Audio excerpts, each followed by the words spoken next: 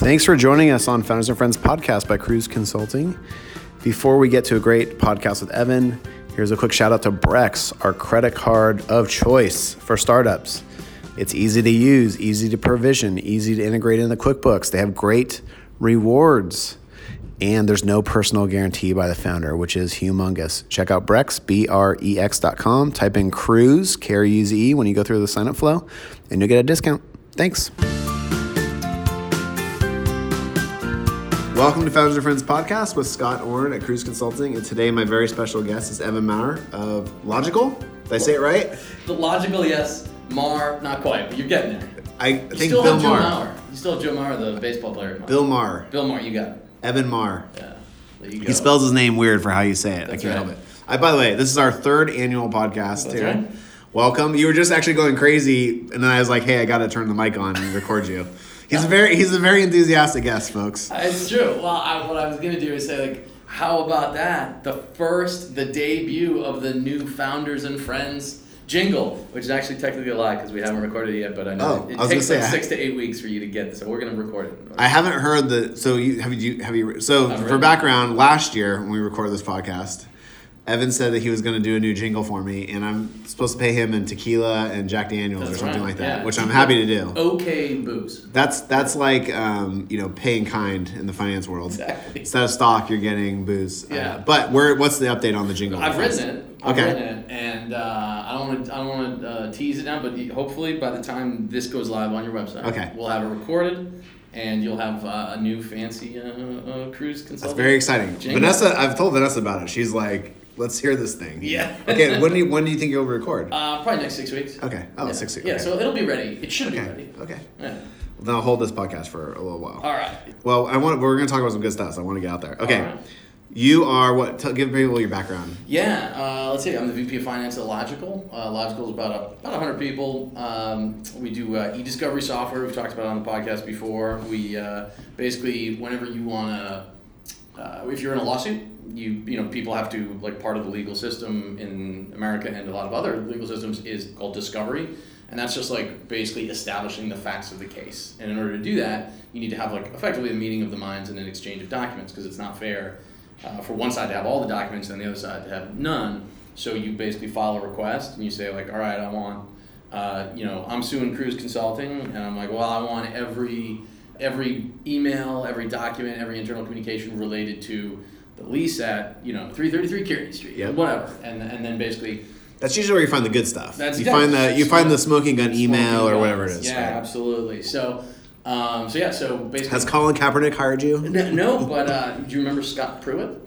Vaguely. Just flamboyantly corrupt head of the EPA. Oh yeah. Well, he got 86th, and we didn't do anything. But one of our customers, Sierra Club, used Logical software to sift through millions and millions of emails and then just expose through, like, it was actually through a Freedom of Information Act request, which people also use our software for. In this case, Sierra Club to expose his, like, various misdeeds. Oh my God, that's amazing! Tens of millions of emails. Yeah. And So keyword this, keyword that. Exactly. Fuzzy logic. Proximity searches. That's awesome. I mean, I kind of always joke with our CEO, who, like, is really, he's an inspiring leader. He's the best CEO I've ever worked with, but he's like a product guy, right? That's what gets his motor running, right? And I'm like I'm just not a product guy. I never will be. I stay in my lane. Like, what I get excited about is, like, high return on invested capital, defensive business model, running things efficiently. Yeah, exactly. Profitability. Yeah. Cash flow statements that flow cash. Blah blah blah. But basically, I always joke, like, man, there's so much complexity. Like, e-discovery is an incredibly technical product, which makes it a challenge. There's all these downstream effects. Like, well, you need to hire salespeople who are fairly technical, right? Yeah. Maybe even have legal backgrounds. But basically, it does three things. My CEO always just makes fun of me. He's like, look, it's like, Evan, dude, the software does three things. You upload, you search, and you download. Like, that's it. And it's like, all right, even I can understand that. So Well, hopefully he's not doing the sales too. He's actually a great sales. He probably is. Yeah. That's actually one of the challenges that companies, I think, all over SaaS is the non-founder selling. That's actually something we should talk about, because Let's do it. Vanessa is, I always kind of say at parties that we're successful because not only is Vanessa a brilliant accountant, but she's actually really good at sales. And I'm pretty good at sales too. Yeah. And so that's actually, we're good at articulating our value prop is really what it comes down to. Yeah. But like, how do you do that transition? How do does he fly in for the big ones and then you have a team, or how does it work? Yeah, on big ones. And I don't think this has been publicly announced yet, so I won't announce the name of the company. But one of the, like, I'll just say top 10 largest companies in the world just hired Logical. Wow. Yeah, a big one, like a company we all know. And you know, that's not like, you don't pitch that to your third year AE and be like, hey, go close, you know, the biggest company in the world or whatever. You know, the CEO is still going to be involved. But I mean, you know what? Like Larry Ellison still gets involved in some big sales calls, and that's fine. Yeah. But in order to scale, like Andy's the best CEO I've worked with. And this is sounding like I'm kissing up, but I think I'm just in a good mood because it's the holidays. And so, yeah, I mean, point is, Andy's great, but he doesn't scale. You know, and you're great. And Vanessa's great, but you guys don't scale. Yeah, I know. So I know. there's this guy who did this. He's a VP of sales. Hold on, or head of sales, CRO type. Give me 1 second. He does a really. Do you write like a blueprint or the book on it kind of thing? Yeah, like I'd like to read that book. That would be really good. I think I have this right. Hold on. Yeah, Peter Kazanji. Yeah, that's him. We like went to as a leadership team actually went to this like 0 to 100 kind of scaling conference. Like, how do you scale? And he just has some really. He knows Andy. He wouldn't recognize me from a hole in the wall, but he would like. But he's just got some. I'm just buzz marketing here. Does he have a book? Yeah, and I just got. I'll check it out. I'll check it out. We'll put it in the meeting notes. Sounds good. It's Kazanjy, and he's just like super bright, and he's a founder. That's probably something. That's a big one for us next year because the amount of volume we're getting on inbounds it makes your head explode. Yeah, which is awesome. It's great. But we need to figure that out because it's driving both of us crazy. Yeah, mostly. He has this chart of like where are you in the sales process, and it's like the first there's like 9 or 12 steps or something. It's like, okay, has someone paid you money? Like obviously you guys have passed that. Yeah. But then like it's like and I'm getting these orders wrong because I'm not a sales guy, I'm a finance guy. But you know I nerd out on this kind of stuff. Like how do you make a company grow? And it's like, you know, do you have unit economics that make sense? Like, are you paying $2 to get $1 of revenue, or are you paying like 50 cents to get $1 of revenue? And then it's like, do you have a repeatable sales process that allows you, like, nobody's a commodity in this world. Salespeople aren't commodities, but you need, you know, like if every McDonald's in the world tried to use their own recipe for a Big Mac, that company wouldn't be as big as it is, right? Yeah. So you got to like give your guys and gals a repeatable playbook that works. We're very good at that on our internal service offering, like the monthly accounting, the taxes, everything is super repeatable. That's my brilliant wife who knows how to do that. But sales is kind of like we're kind of doing it because it's like the best, you're a good athlete, so you can shoot a basketball and hit a baseball. We're kind of doing it that way right now. Yeah, it makes sense. So okay. So I'm going to check out that book. That's check it out. He's pretty smart. And a lot of the stuff is, I think, posted online. You can read through it, but highly recommend. And so you guys it sounds like you had a pretty good year. We did. You know, we basically doubled. And, that's awesome. You know, you got to, you know, see if you can do something like that next year and just keep growing. It's been a roller coaster ride. And I got to be honest, like we still have a ton of problems like any startup. Like you heard me talk about our Salesforce instance last year. Like those problems still aren't fixed. Like we had to effectively do a turnaround in the ops organization and bring in some new people and make some changes. That really was, just painful for the entire finance team because Salesforce is what we use for like paying our people, tracking revenue to report to the board, and billing our customers. Like those are the only stakeholders that matter. Yeah, like your employees, and it was messed up. Your shareholders. Well, let me make you feel better. We've been paying for Salesforce for a year and still can't quite get it working correctly. It's mostly user error on our part, so you're not alone, my friend. I'm actually I keep joking, and I think in just January we're finally gonna cut over from Xero, which is a terrible. Sorry, I shouldn't. That's right. I forgot that you were even using Xero. Yeah, I was embarrassed when you told me you were using Xero. Oh my god! Well, I'm embarrassed, and I've been paying for NetSuite for 16 months. I'd love to use it someday. It looks delightful, but because this data piping in from Salesforce is so garbage. Yeah. And I got to pipe it through this connector called Soligo, and they seem pretty good, but like. I don't know. Have you started a NetSuite implementation? We've started it, but then we had to clean up the Salesforce. So anyway, yeah, I'd love to use NetSuite. It really looks like great software. I've been paying for it for more than a year. You're using, let's just say, if you ever decide to leave Logical and you're in a job interview, leave out the zero. Oh yeah, no. I mean, they were on it before you got it. Yeah. No, they didn't win an RFP. Yeah. No. That was not your decision. Let's let the record show. Absolutely, and actually, God bless Zero. I own stock in the company. Do you really? Yeah.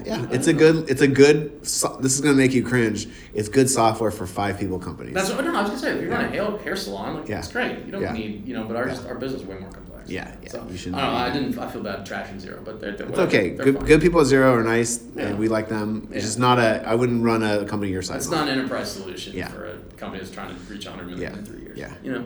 So I know how that is. So anyway, that has all been really tough this year, and it remains tough. We finally brought in a director of operations, knock wood. She'll help us solve a lot of these problems. Fingers crossed. Overall, what is it? Is it Fiddler on the Roof? It was a very good year. It was a very good year, and the biggest part of that is honestly my team is. It's the best team I've ever had. That's awesome. And they're just great. So, I can see how, like you say, that you're very relaxed and you're happy, and I can see in your body language. I am. Too. That's cool. I feel the same way. We got a good team too. It's fun. That's awesome. And we got to do a little work with you too, which is really cool. And I always love is the one of those phone calls. Playing with my daughter at Peekadoodle at 3 o'clock in the afternoon when I babysit her once a week, and you called and you're like, I need something right this minute. That's always I always feel like a good friend when I answer those. I was really apologetic about it, but I will buzz market Cruise Consulting. I've been on the podcast 3 years, but we never worked together until this year, and they've been great and affordably priced, and they helped us out with multiple things. So there's your plug. I'm gonna send over a video crew and get a good one from you. Right. Thank you. No, it's awesome. We have a great tax team. Vanessa and Steven are awesome, and Lorena is awesome, and it's awesome that work. Okay, we got a couple topics keyed up. Let's go. Potential recession. The stock market is telling us there's gonna be a recession. Yeah. I think my portfolio is down 20%. It's been pretty painful, and Yep. we're looking. It's a lot of personal information, but we were looking to buy a house. So it's kind of good that the market's going down, because I think the amount of stuff in San Francisco is trading below ask quite a bit now, which is awesome. But our portfolio has been hurt too. So how do you think about a recession? How do you think about it in kind of just how you do business, and then for Logical itself? Is it good, bad? Are you excited, not excited? Yeah, so many. So there's a lot of different sides to that cube. I think technically there'd be 6. So I would say, I think of a lot of different ways. Ironically, the first time I was on this podcast was when I was with SigFig, and I was a robo-advisor. And, we talked about modern portfolio theory and how markets are efficient, and you can't time the market. You try to time the market, you could either catch a falling knife, or you could miss a bunch of gains. So I don't advise trying to time the market. That's it. I've been a big macroeconomic bear for basically 2 years, just because I've been around Silicon Valley long enough, and I've seen this movie. Yeah. And the canary in the coal mine, there's a bunch of them, but the occupancy rate on commercial, real estate, but there's all sorts of indicators. And I've seen, I graduated in 2001 and it was just a radioactive crater of a job market. And then I graduated my JD MBA in 2009, radioactive crater of a job market. So I think about maybe going and if I want to stay in this finance game and be a CFO, maybe I'll do a master's of accountancy. But if I do that, buckle up, because that's going to be every time I graduate with a degree. The recession gets deeper. Just buy puts. I mean, I lived. Marlboros. Are you 2009? I think you're 2007. 2009. Okay, yeah. So I graduated in 99. My timing's slightly better than yours, because 99 I got some boom. Yeah. And then went to business school in 05, graduated in 07, so I still got a little bit of hot market out post. And then we overlapped for 1 year. Yeah. I didn't realize that. It feels like the market's down quite a bit, so it feels like it's telegraphing hey, things aren't as good as they've been. And how do you, as the VP of Finance of a company, prepare for that, and how does Logical fit in for your customers? Feels like you could actually make some hay, right? Yeah, so it's a lot of different angles there. So number one is I've been, like I said, I've seen this movie before, but I've never seen it. I've seen sustained bull runs that can't go on forever. They don't. That's just how things that cannot go on forever will not. So I've seen this kind of sustained bull run that can't last forever, but I've never seen it with this many negative catalysts looming out there. Constitutional crisis, all sorts of foreign entanglements, and what seems like, without getting political, some fairly rash decision making with respect to global geopolitics. So yeah, I've been bearish for a while. And we've been running a deficit for a long time already. Exactly. Yeah. And we're pissing off the country that buys all of our treasuries. Yes, exactly. This is China. This is a dangerous game. Yeah. So now that said, I mean, the Sig Fig motto would be like, well, that proves Evan Marr's been a bear for like 3 years. He missed if you were in cash that whole time, and frankly, because we were hoping to buy a house, we really were like 75% cash. Yeah. You missed out on a lot of gains. That said, that's kind of for me. I've been fully vested for a while, so it's run up. So I know I've left a lot of money on the table, but you just can't time this stuff. What are you gonna do? But from a company perspective, there's a couple things. There's a great saying that like fortunes are built during downturns and harvested during upturns. Yeah. And so and the other thing is like our software, and one of the good things about this business, and there are plenty of bad things too, because it's really complex and everything else, is that it's mission critical, right? Like people need this, and certain fields increase during downturns, like bankruptcy, obviously, and some like really disappear, like securitization or whatever. But like in terms of the company litigation, like that's still gonna happen. Yeah, maybe more because there's gonna be a lot of angry people. Yeah. So and then sometimes the superfluous litigation that kind of disappears. Yeah. But like overall, like I don't think we're not a high level of cyclicality. Yeah. We don't have a high level exposure to the business cycle. If anything, we might be counter-cyclical. You're also like a company, I would think, that can either makes people more efficient, like lawyers more efficient, or take some of the legal costs out of it, right? Absolutely. There's like a pretty clear ROI for what you guys do, right? Absolutely. One of our big customers talks about, a big law firm that will remain nameless, but AmLaw 10, was really salty when they used our software. She was a GC at a big Fortune 500 company, and they said, okay, to go through all these documents is going to take us 8 weeks. It'll be about $500,000 in billables. She was like, I'm just going to throw it into Logical. And of course, the guy got all like, well, I can't, I'm taking on risk here. And I was like, no, this is the billables walked out the door. And so, yeah, it actually could be a good thing for the top line. The bigger thing, and we were talking about this, and by the way, like, are there, just a digression, there people who are just logical pros who are like professional service companies that just love you guys? And because like I was actually, as you're saying that, it's exactly like us, like QuickBooks, Bill.com, Expensify, Brex, all these things have gotten so much better. Yeah. So like we are like the masters of that stuff, and we're actually we're such a better deal than people who have kind of the giant internal team. Yeah. But as you're saying that, I'm like, there must be people who are riding the logical wave who are just kicking ass, like the Cruise Consultings of the world out there that are riding your wave. Yeah, there are vendors that basically, and this is always interesting because you got to handle it right. And I'm just going to pretext this like this means I get to use my favorite nerdy economics joke, so it's coming. Embrace yourself. But there's a couple things. Number one, like, when people subscribe, to like they can, if we do both subscription and usage-based billing, right? And it's really kind of, do you want the commitment in exchange for effectively a bulk discount? Well, that can get hairy if you have a vendor, a professional services vendor who just does e-discovery, and they're going to use Logical, internally, but like if they sign up for a huge subscription and then like they undercut you in the market. So channel strategy is important. Yeah. And that's interesting. You guys, we make our software vendors very successful, and they make us successful. Yeah. But they don't really undercut us. There's no undercutting, right? At least right now. Maybe that'll happen. Like maybe there'll be some machine learning that's amazing or something like that. But yeah. Maybe. Yeah. So they can undercut you. I never thought about that. Well, it's potential, and it's happened once or twice, and you just have to go in there with eyes wide open. And then the other thing about having resellers is, and here it comes. What's you've heard of double marginalization? Uh-uh. Well, basically, is this macroeconomic concept that if you have if you have a middleman with pricing power, so like basically you have a monopolist at the top and then a monopolist in the middle, you have this problem of double marginalization because both companies are trying to optimize their own, setting marginal costs equal to marginal revenue, right? Yeah. So to optimize profits. And what that does is creates deadweight loss, where across like both quantity and volume are not optimized across. So it's an argument for vertical integration. But the joke is, what's the only thing worse than a monopolist? What? Two monopolists. Because there's deadweight loss. So bad. That's a bad joke. Such a terrible plot. I love it. So anyway. That's a challenge. So there are people who kind of ride that wave. So you guys, but there is a pretty big ROI improvement, and that's pretty awesome. Yeah. So anyway, getting back to a downturn, the bigger thing, and I'm always hesitant to say this because we were joking in the elevator, like. You don't want to say this and sound like, like the evil, like John Hodgman, basically, evil billionaire, or like.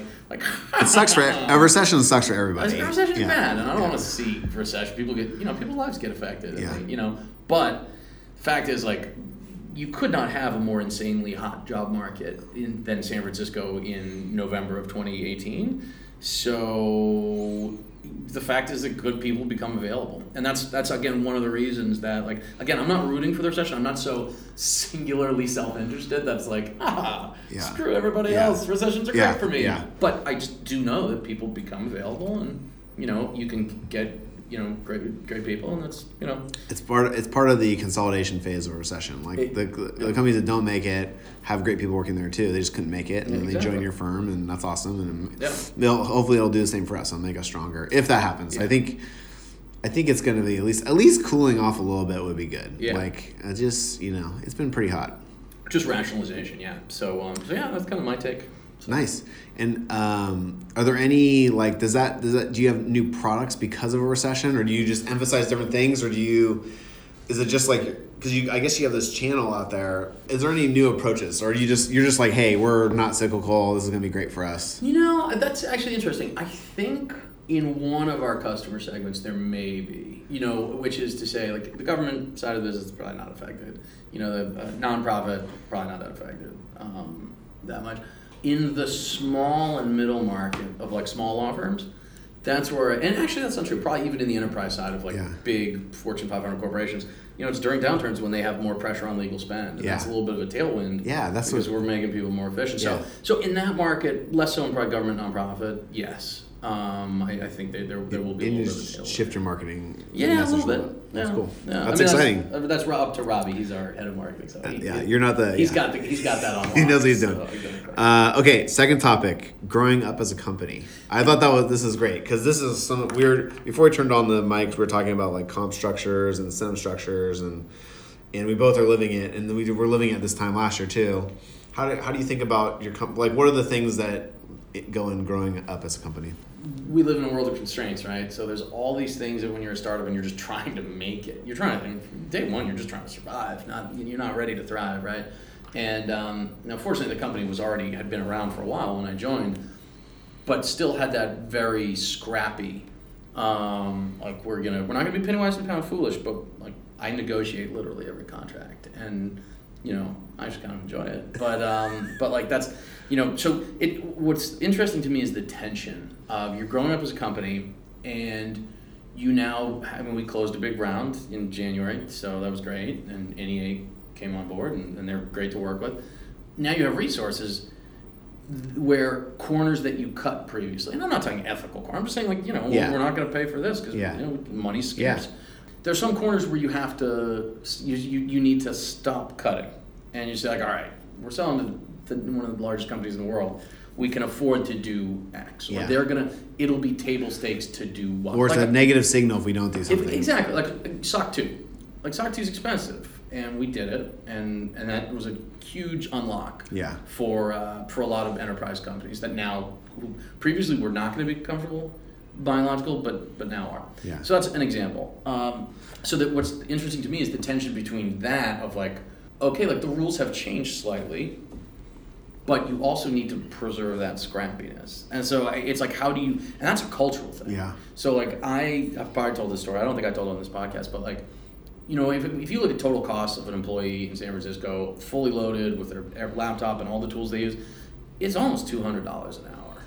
Like, that's how much it costs to employ these people, and they're worth it, right? I'm not just complaining people are expensive, but, like, when we moved into our old office, we've since moved, but it was just great. You've seen a penthouse up on Post Street, right by Union Square. It was great, right?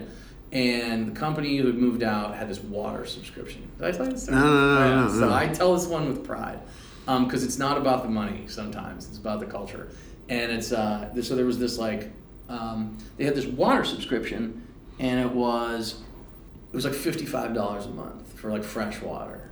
And I told, and in front of everybody, I told the office manager, was like, do you want to do it? Do you want to keep it? And we find out, do people want fresh water? Yeah, it sounds like they do. And I was like, okay, tell them we'll do it for $50 a month, no more. And $5. Look, just the amount of time it took to have that conversation was not worth saving $5 a month. But the bigger thing is, people hear that story and they're like, wow. Like they, so I'm not trying to break my own. You make a good point though about all the stuff. People, I also think all of our jobs are getting more software enabled, but that requires all these software subscriptions. We spend an enormous amount of money on software every year, and it's the Zoom, the Slack, the Google, all these things. It just really adds up. It's crazy. Yeah. Actually, that's another related thing. We finally hit this tipping point with one vendor that you've heard of. They're building a very large tower in San Francisco. But we kind of find another thing about growing up is when you're a $2 million, $3 million a year company, right? You're just man, I just got to get the tools I need to employ. Well, after you get to a certain scale, and maybe we're there. I would argue we are. You really we're at a point where they have so much. They're so deeply entwined, wrapped in our tech stack, that you can't get them out. That you can't get them out, but as a result, they know that. They know that, and we all work in SaaS. We know the name of the game. It's I'm going to make my product as sticky as possible by making the switching cost so high. But as a result, I can't really buy anything from them anymore. I can't because they have me over a barrel. They kind of. I've heard this story about them quite a bit. And that's going to happen. And so, but what's interesting is another business leader in marketing or sales or ops or whatever would be well, I want to use their tool. And I was guys, I need you to think more long term because this is the kind of thing that we would put as a risk factor in an S1 if we were ever lucky enough to go public. So you need to start having more strategic long term thinking instead of but I want to use this tool. We have the very cheap subscription with them. We have the get addicted to the crack subscription. Yeah. You guys have the paying for the crack. Yeah, exactly. Yeah. So we've got a very expensive habit there. But unfortunately, you need to think long term. Long term, maybe think about your employee expenses. Are you guys doing anything remote? What's your? Yeah, our engineering team's 100% remote. Yeah. We talked about that a little bit. So what are the pros and cons on that? Just because you guys have a pretty big engineering team, right? Yeah. It tripled in 2018, wow. And it's hopefully going to double again. So we're really investing. That's what the whole point of the round was, to really reinvest in the product and do some really cool stuff. So I honestly, it is the vast majority. There's certain roles that doesn't make sense, right? But on the engineering side, we've got engineers in towns you've never heard of in Canada, and they're great. Yeah. It is less expensive, than paying someone in San Francisco because it's really expensive to live here, and it gets you access to just this whole universe of people that you'd never be able to hire. Yeah, and they're excited about working at your company. Are you kidding me? I get to work at a cool San Francisco startup. We fly them out once a quarter. Yeah. If they don't have to, because if you got kids, you don't want to be traveling all the time. But it's great. There's one downside and one line. I would say with us, it has been a uniformly positive experience. With the one downside of it just puts a higher premium on not having a type 1 error, which is a false positive. If you make a bad hire, it's harder to figure it out. It's harder to find it, and you need to. It's harder to monitor them because they're not there every day. Yeah. And especially for certain roles where if you're a remote salesperson, it's all there in black and white. You're selling or you're not. Ours says in black and white too because of the billing and all that kind of stuff. Yeah. But what about an info security engineer? Did we have an incident or not? I mean, it's So it just means, and by the way, we still hire people to do that role remotely, but it puts pressure on your recruiting team to really get. Because if you make a bad hire, it's so hard too. Because I think recruiting is, it's if you can shoot 75%, you're doing pretty damn good. I would say so. You're gonna make mistakes. Yeah. And also, I also find sometimes people tell themselves a story when they're interviewing, and then once they have the job, that story, they're not allowed to tell themselves that story anymore because they're living in reality. We had something like that recently where we hired someone and it didn't work out almost from day one, even though the person was perfectly qualified and very passionate. It just they needed a different narrative in their life. You know? And so that happens. If that happens once out of every 4 times, you're probably doing a pretty good job. 1 out of 4 is I wouldn't want it to be any higher than that. Yeah. But we've been 100% on the finance team, and I'm not That's trying awesome. to pat myself on the back. It's a small team. Yeah. It's growing a lot actually right now. So I know that we're going to have to be disciplined. I already have an FP&A guy, Mr. Andrew Dopp. Very excited. He was our summer intern, and he's still working with us as a consultant. Yeah. He's in like the Bahamas right now or something. But anyway, I'm just buzz marketing Andrew Dopp. He's joining in May, and then we're also hiring on the kind of staff accountant side, a compensation specialist. The team's growing a lot, and I don't want to do 75%. Like I really want to get 100. No one does. But I agree with you. So what trade-offs are you willing to pay up more salary to buy? Is like buying insurance, or is it more about the interview process, or how do you? Because we hire a lot of people, so I have my own theories. But like, how do you hit a higher percentage than that? Yeah, I think a couple things.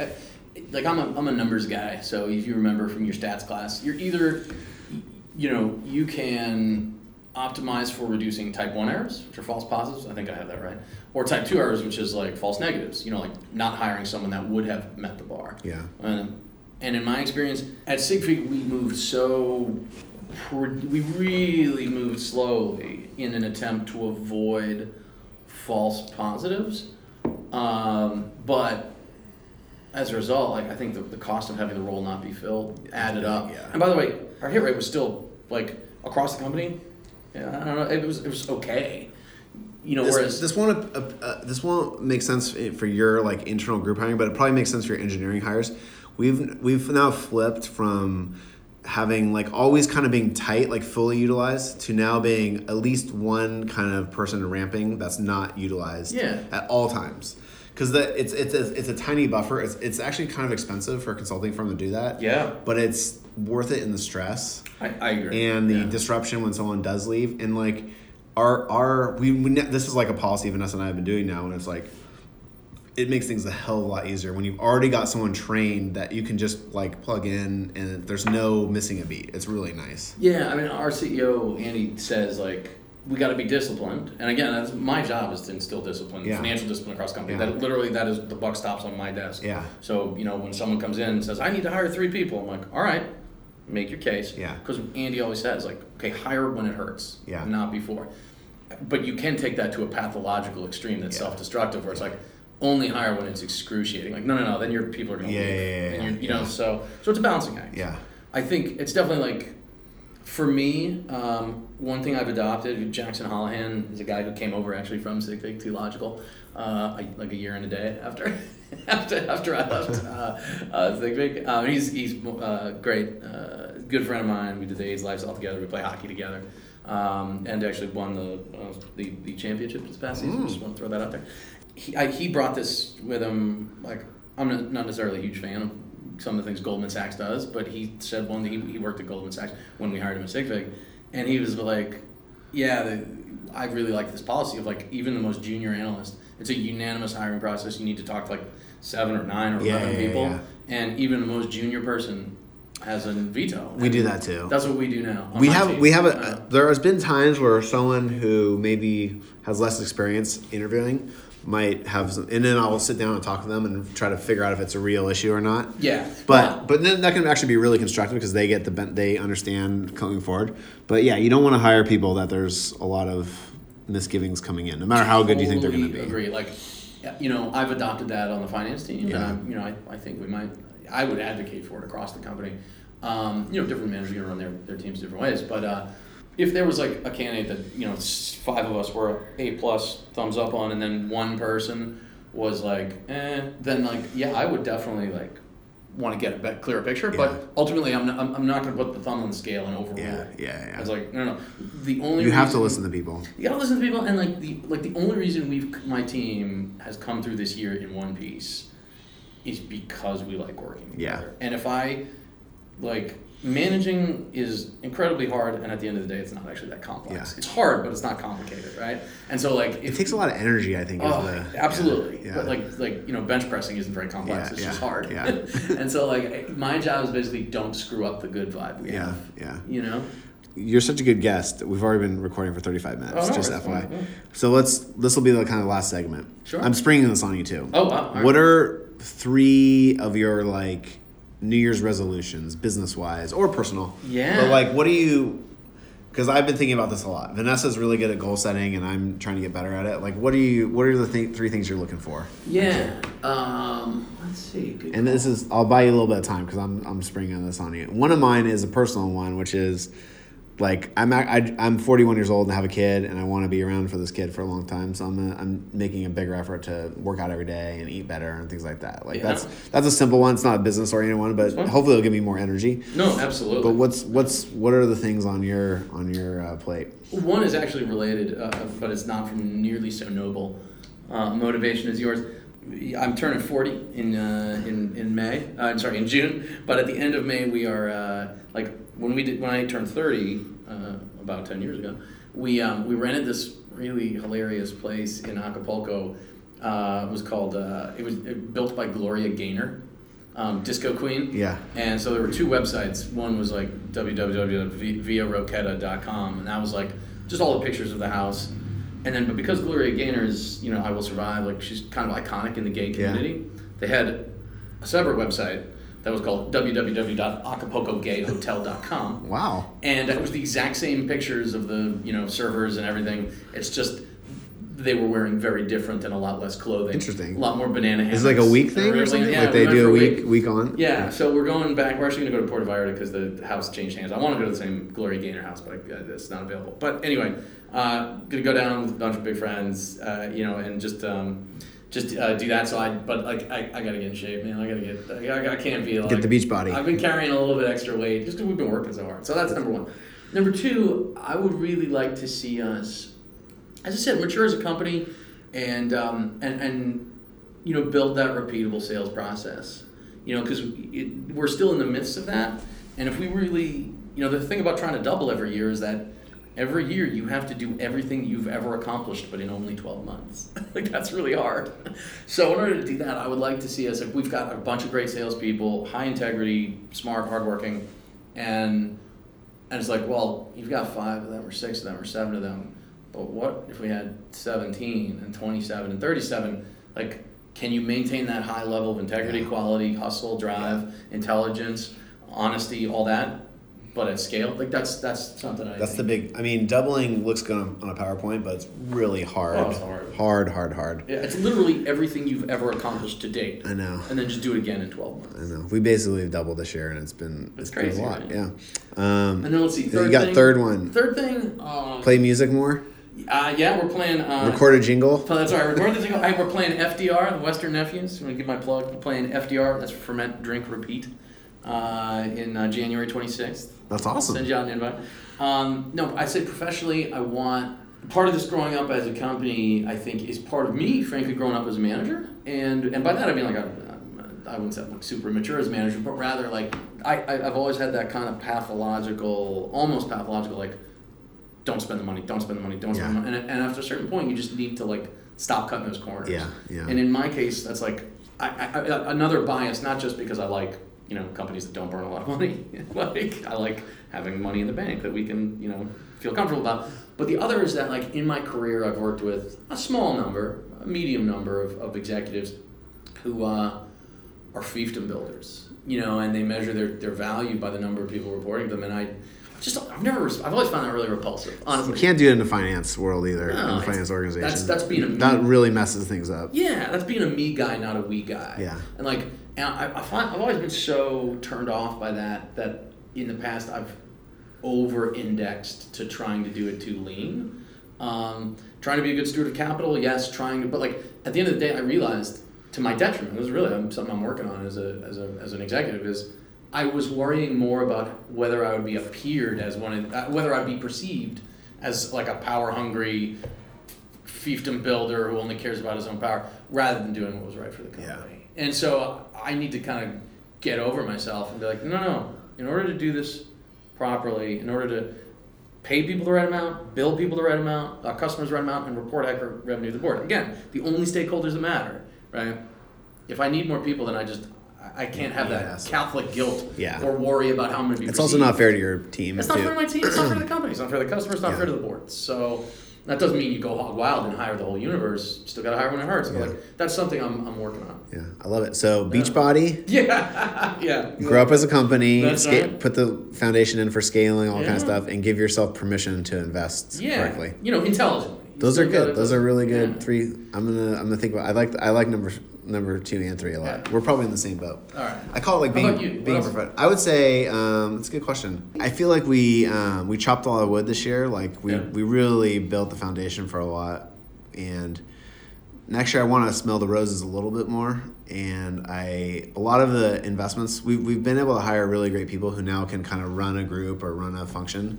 And so I want to let them do what they do and give them a year of just like kicking ass, you know? Yeah. So that's one. I call it like letting the horses run or something like that. Yeah. I don't know. And then I think there's some cool things we're excited about. Like it's easy to get. One thing I've learned at this job is it's easy to get seduced by like the next cool thing while you still haven't really completed or taken the scale or initial thing.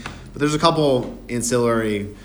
Like venture debt fetch, which I'm doing one venture debt negotiation right now and working on something else. It's so easy for us to add value for these companies. Right. Like we just know the whole freaking game, and we know exactly what the data should look like and what the terms should look like. Yeah. So scaling that will be kind of my big one. I should introduce you to Austin Dean at Spin to Capital. He's good. Do you know him? No. I feel like Name sounds confident. We have friends in common. Yeah. He's at the Hill House group with me. Okay. He's president of Hill. He's a great dude. I'm buzz marketing Spin to Capital, Austin. You owe me. He's a good golfer too. Anyway, you should talk to him. He'd be good there. But do you want to spend? I know we're running time, but like, do you want to spend 90 seconds talking Wayfair? Real quick, yeah.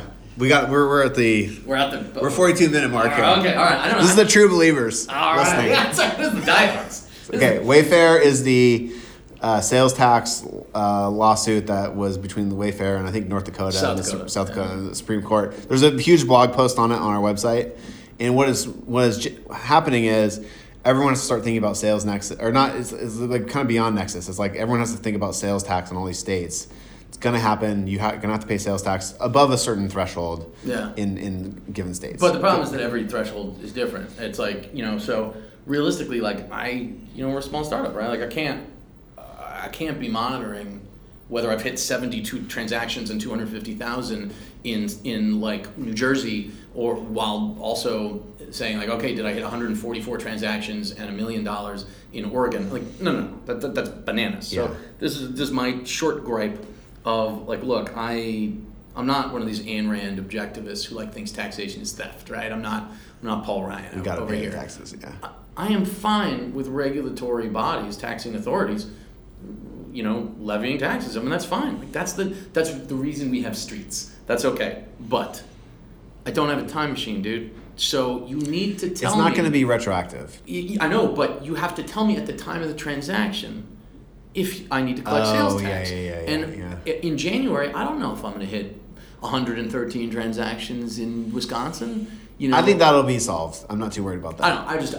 I just like. I get it. Where as someone with a legal background, bad law is bad law. They're not gonna. Well, I think if I were to take the laws side of this, this is how the sausage gets made a little bit. There's a breakthrough because what's basically been happening is the states want the sales tax revenue, haven't been able to get it, so now they can get at it. Sure. There's going to be thresholds that most companies are not going to have to worry about, that are startups at least. Probably, yeah. But you guys probably are tripping some of them. We already hit and so you got to do it, but I think they're going to be reasonable. Like it's not going to be. I would think so. I mean, even if you add it all up, even the taxes, all the taxes and penalties, probably like you double it. It's probably but I'm not advocating that people do this, but like if you double it and that takes 3-4 years, well, that's basically 18% per year, right? Yeah. So that's way less than my cost. It's going to be. They're figuring it out still. So I'm not stressed. I'm salty about it just because just write the laws better. I'll tell you what, I've been buying Avalara stock basically every chance I get. That was the Avalara Full Employment Act. Yeah. Yes, I've been buying that stock a lot. Yeah. So I would recommend that. That's our tax software partner that we put almost every company on that needs it for this kind of thing. Yeah. So it's really. Do we tell you to use it or do you use it? No, we use them already. They should be sponsoring this podcast. They absolutely so much should. Business. How much they're charging us. So. All right, Evan Marr. You got it. Boom. Yes. Pretty soon we'll have a new jingle from Evan for the podcast. Hopefully on this Podcast. I kind of want to post this one sooner because it's a good podcast. Oh, okay. Well, thank you for coming by. Appreciate it. All right. Thank you. Thank you. Hope you enjoyed that podcast with Evan. He is a fantastic guest. We have a lot of laughs. And before we hang up here, shout out to Brex, our credit card sponsor. They are great for startups. It's easy to use, easy to provision. They have a really nice interface with QuickBooks. They have great rewards, and there's no personal guarantee by the founder. That is a really kind of misunderstood, overlooked thing. So that's really big. Check out Brex at brex.com and type in Cruise, K-R-U-Z-E, when you go through the sign-up flow, and you will get some discounts, rewards. Hope you enjoy Brex credit cards, and we'll see you back next time at Founders and Friends.